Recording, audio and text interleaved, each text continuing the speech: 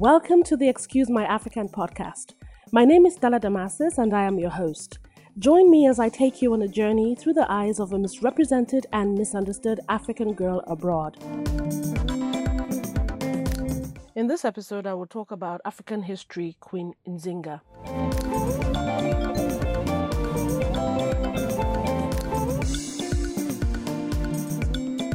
Queen Nzinga is a woman, an African legend, and I just wanted us to talk about her briefly because when we talk about Black Lives Matter, when we talk about the African American experience in America and what they're going through, I realized that living in America, a lot of African American children are taught, about the slavery. The history is always about the slavery and things that happened when their ancestors came to America and were brought in as slaves. But a lot of them are not really taught the real African history, the history of their ancestral home, the history of the legends, the history of what makes us royalty, kings and queens, So I felt the need to continue in the series talking about Africa before the slavery and giving an insight to some of the things that I feel that our children should know and be proud of. So when it comes to talking about who they are, where they're from, they know what stories to pull resources from. And today I chose to talk about Queen Nzinga because she's one of the strongest people to have lived and, come out of Africa that everyone should know and be proud of. So I'm hoping that after this episode, you feel the need to look into this more and find out more as much as you can about Queen Nzinga. So her full name is Anna de Souza Nzinga Mbande. She was born into a royal family of Ndongo in Central West around 1583. She was the daughter of Ngola Kilombo of Ndongo, and her mother was Kangela. Now, Kangela was one of Nzinga's father's slave wives and his favorite concubine. Yes, you heard me right, slave wives. And Nzinga had two sisters, Mukumbu and Kefunji, but she also had a brother who was Mbandi Kilwanji, who took over the throne after their father's death. Now, legend has it that the birth process of Nzinga was so special and different. When she was born, she had a cord, the umbilical cord, tied around her neck. And at that time, it was said that when kids were born like that, they would grow up to be very powerful and proud. Now, when Nzinga was 10 years old, her father became the king of Ndongo. She was greatly favored by this man. Her father favored her so much. And they said that he did that freely because she was female. And at that time, women were not allowed to ascend the throne. She was not a threat to the male heir of the throne. So he felt, free to do whatever he wanted, to take care of her, to love her, but show her favoritism. But there wasn't a need for jealousy because the only thing that will make siblings fight is birthright and inheritance as regards the throne. Now, but there's something that Nzinga's father did that really got my attention. He made sure that she got military training and she was trained as a warrior to fight alongside her father. Now, why would a man do that with his daughter if deep down he didn't think that it would come in handy and that she was special? I mean, think about it. She even participated in many official outings with her father, including legal councils, war councils, and important rituals. So imagine this man taking his young daughter wherever he was going, when he had to do negotiations, when he had to talk about legal matters, when he had to talk about different things that were reserved for royalty, he would take Nzinga. Now, another thing that really got my attention was the fact that Nzinga, out of everyone, was taught to read and write in Portuguese by the Portuguese missionary. At that time, Ndongo was filled with Portuguese missionaries. Or should I say the guise of it? Like, people would come in droves and raid African countries. But some of them came under the guise of being missionaries to preach about Christianity. But they came in and then brought in other people. Their army would come. Their soldiers would come. And you would wonder, why would missionaries need to bring in their armies and their soldiers? Because when they come in, then there's a need for war. Then there's a need to have a crisis. Why didn't the missionaries just come on their own? Well, anyway, moving on. At this time, the kingdom of Ndongo was already dealing with multiple issues because of the conflict they had with the Portuguese. The Portuguese had come to Ndongo in the 15th century. They focused on the port cities at first as part of the Atlantic slave trade and their consolidation of power of the region. Hmm. When I look at this story, I think about a lot of things. Now, in 1571, Sebastian of Portugal ordered the subjugation of Ndongo. The subjugation of Ndongo. That's what the Portuguese wanted. Now, there was another tribe called the Imbangala, a group of young nomadic warriors already in conflict with Ndongo. These people joined forces with the Portuguese. The Imbangala wanted to seize Ndongo land, and the Portuguese were just waiting, wanting to claim slaves that will come out of the war, that will come out of the crisis. The situation was now worsened because many Ndongo leaders now joined the Portuguese side, which I still don't understand, which reduced the manpower and tributary funds available to the king. Now, by the time that Nzinga's father became king in 1593, there was already a 10-year war. He met a 10-year war. The king tried a variety of methods to handle the crisis, including diplomacy, negotiations, and open warfare, but he was unable to improve the situation. That was scary. In 1617, he died, and his son, who was Nzinga's brother, came into power. As the new king, Mbandi felt paranoid that one day Nzinga's only son, Nzinga had a son, a baby, a little baby. But the king was afraid, the new king was afraid that that baby would plot to have him assassinated.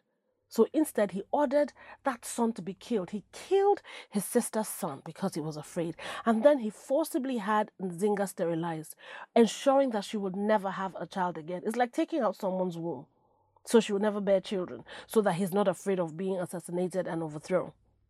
Now, perhaps fearing for her life, Nzinga decided to leave Ndongo, and she went to the kingdom of Matamba, where she stayed until her brother, this same brother who's the king who killed her son, asked her to return home. Why? He wanted her to be his ambassador to the Portuguese, and this he did in 1621. Now, her brother was failing to defeat the Portuguese and needed Nzinga's help to negotiate a treaty. Who better? She was the only one who was fit for the job. Why? She spoke fluent Portuguese. She was trained by her father in negotiations, in legal counsel, in everything. She was trained to handle things like this. So the question now goes back to, why did her father teach her all of this and not his son, who was built to be heir to the throne? You see that? Now, upset with the famine and terror that ravaged her home village, she agreed to meet to negotiate with the Portuguese governor. In 1622, Nzinga arrived in Luanda. Now, while Ndongo leaders typically met the Portuguese in Western clothing, my girl, the Queen Nzinga, chose to wear opulent traditional clothing of the Ndongo people in order to display that their culture was not inferior. Look, you come to Africa, you want to have a meeting with me, I'm royalty. I am going to dress the way my people dress. I'm not going to be like the other people, the other Ndongo leaders who are kissing butt, excuse me, to impress you. I'm not here to impress you. This is my country, okay? Now, the story goes that when Nzinga arrived, now get this, there were chairs for the Portuguese individuals, but they only gave her a mat. They gave Queen Nzinga a mat to sit on. Come on now, guys. But you know what she did?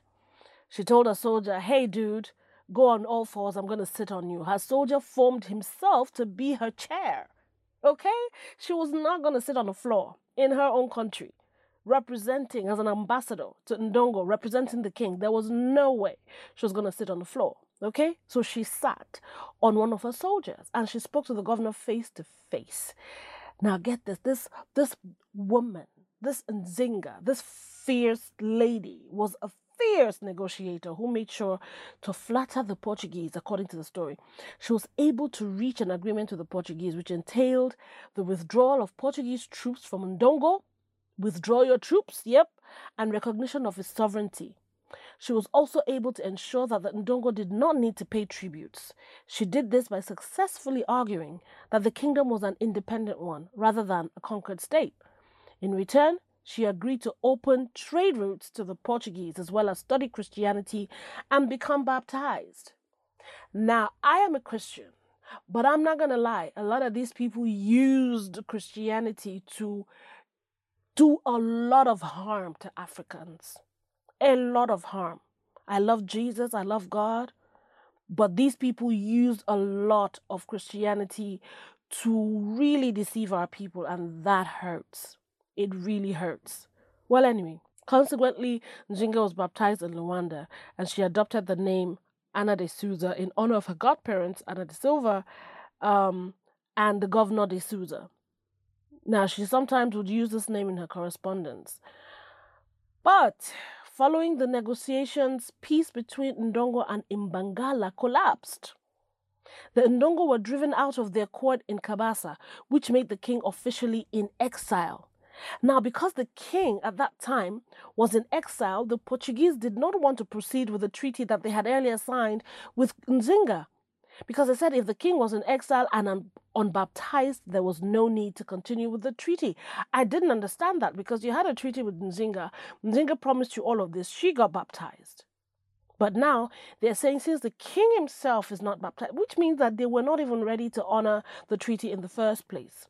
They didn't honor it. They continued to raid the kingdom, taking Africans as captives and precious items in the process. So let me tell you something. Majority of what you see in your museums abroad, in Europe, in America, majority of what you see that they have used in their own countries actually belongs to Africa. Majority of all these things belong to Africa.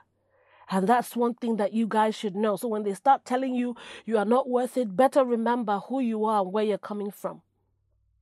In 1624, Nzinga's brother died of a mysterious cause. Some say it was suicide, some say it was poisoning. But before his death, he had made it clear that Nzinga should be his successor. So an opulent funeral was arranged and some of his remains were preserved so it could be consulted by Nzinga. Now, after his death, the Portuguese declared war on Ndongo as well as on other nearby tribes. They are declaring war because they just wanted to get the slaves and get all the goodies from this land. Now, Nzinga had a rival, Harry Ndongo, who was opposed to a woman ruling. Harry was later christened Felipe. Yeah, with the help of the Kasanje kingdom and Ndongo nobility who opposed Nzinga, she was removed from Luanda. Nzinga then fled and she kidnapped the queen of Matamba and her army. Whew, what a girl! From there, she made herself queen and took over the kingdom. Then she returned to Ndongo and took back her throne. Now get this, not only was she removed from Luanda, this woman kidnapped the queen of Matamba and the army, went to that Matamba, took over the place as queen of that kingdom, and returned to Ndongo with her new army and took over that throne of Ndongo.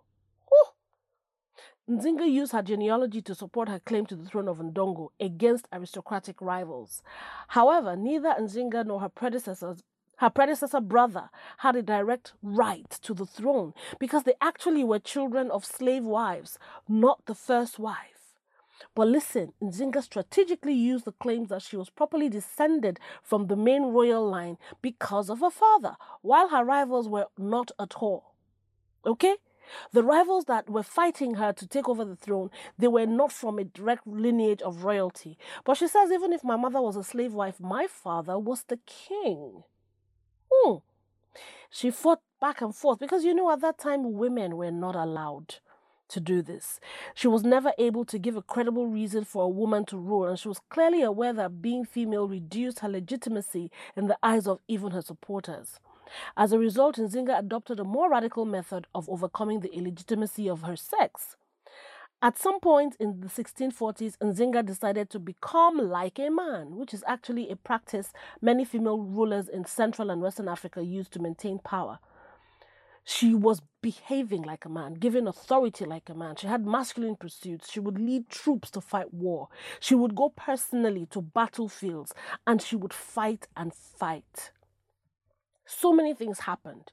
Sometimes she would win the war, sometimes she would lose the war, but she kept going. The story goes on, and I'm hoping that all of you out there listening to me, you would go and find out more about her story. Queen Nzinga's story is very peculiar. It is very different. It is very strong. And she's not the only one. There were so many women in Africa who took over power, who fought wars, who did greater things than you can imagine that we need to know about. And there are so many of them. Today, she is remembered in Angola as the mother of Angola, the best negotiator, the protector of her people. She's still honored throughout Africa as a remarkable leader and woman for her political and diplomatic acumen, as well as her brilliant military tactics. Accounts of her life are often romanticized, and she's considered a symbol of the fight against oppression. She fought and fought too. So when we're talking about oppressing the Black people, let's talk about women like her who fought against oppression and who showed it with her lifestyle. You cannot oppress me. She ultimately managed to shape her state into a form that tolerated her authority, though surely the fact that she survived all attacks on her and built up a strong base of loyal supporters helped as much as the relevance of the precedents she cited.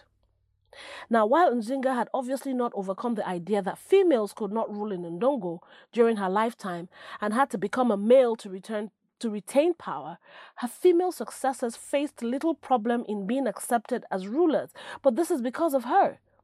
The clever use of her gender and her political understandings helped lay a foundation for future leaders of Ndongo today. In the period of 104 years that followed Nzinga's death in 1663, queens ruled for at least 80 of them. Nzinga is a leadership role model for all generations of Angolan women. Women in Angola today display remarkable social independence and are found in the country's army, police force, government, and public and private economic sectors. Nzinga was embraced as a symbol of the people's movement for the liberation of Angola during the Civil War. There's a major street in Luanda that's named after her. There's a movie that's been done about her. It was released in 2013. Teach your children about Queen Nzinga. It makes for a beautiful story. Everyone should know about legends like this. Brave women, brave men of Africa who are legends, who are kings, and who are queens. Thank you for listening to this podcast, and I hope you'll join me again for the next one. You can contact me via email, excusemyafrican@gmail.com, or visit the website, excusemyafrican.com, for more details. Remember to stay positive and give love.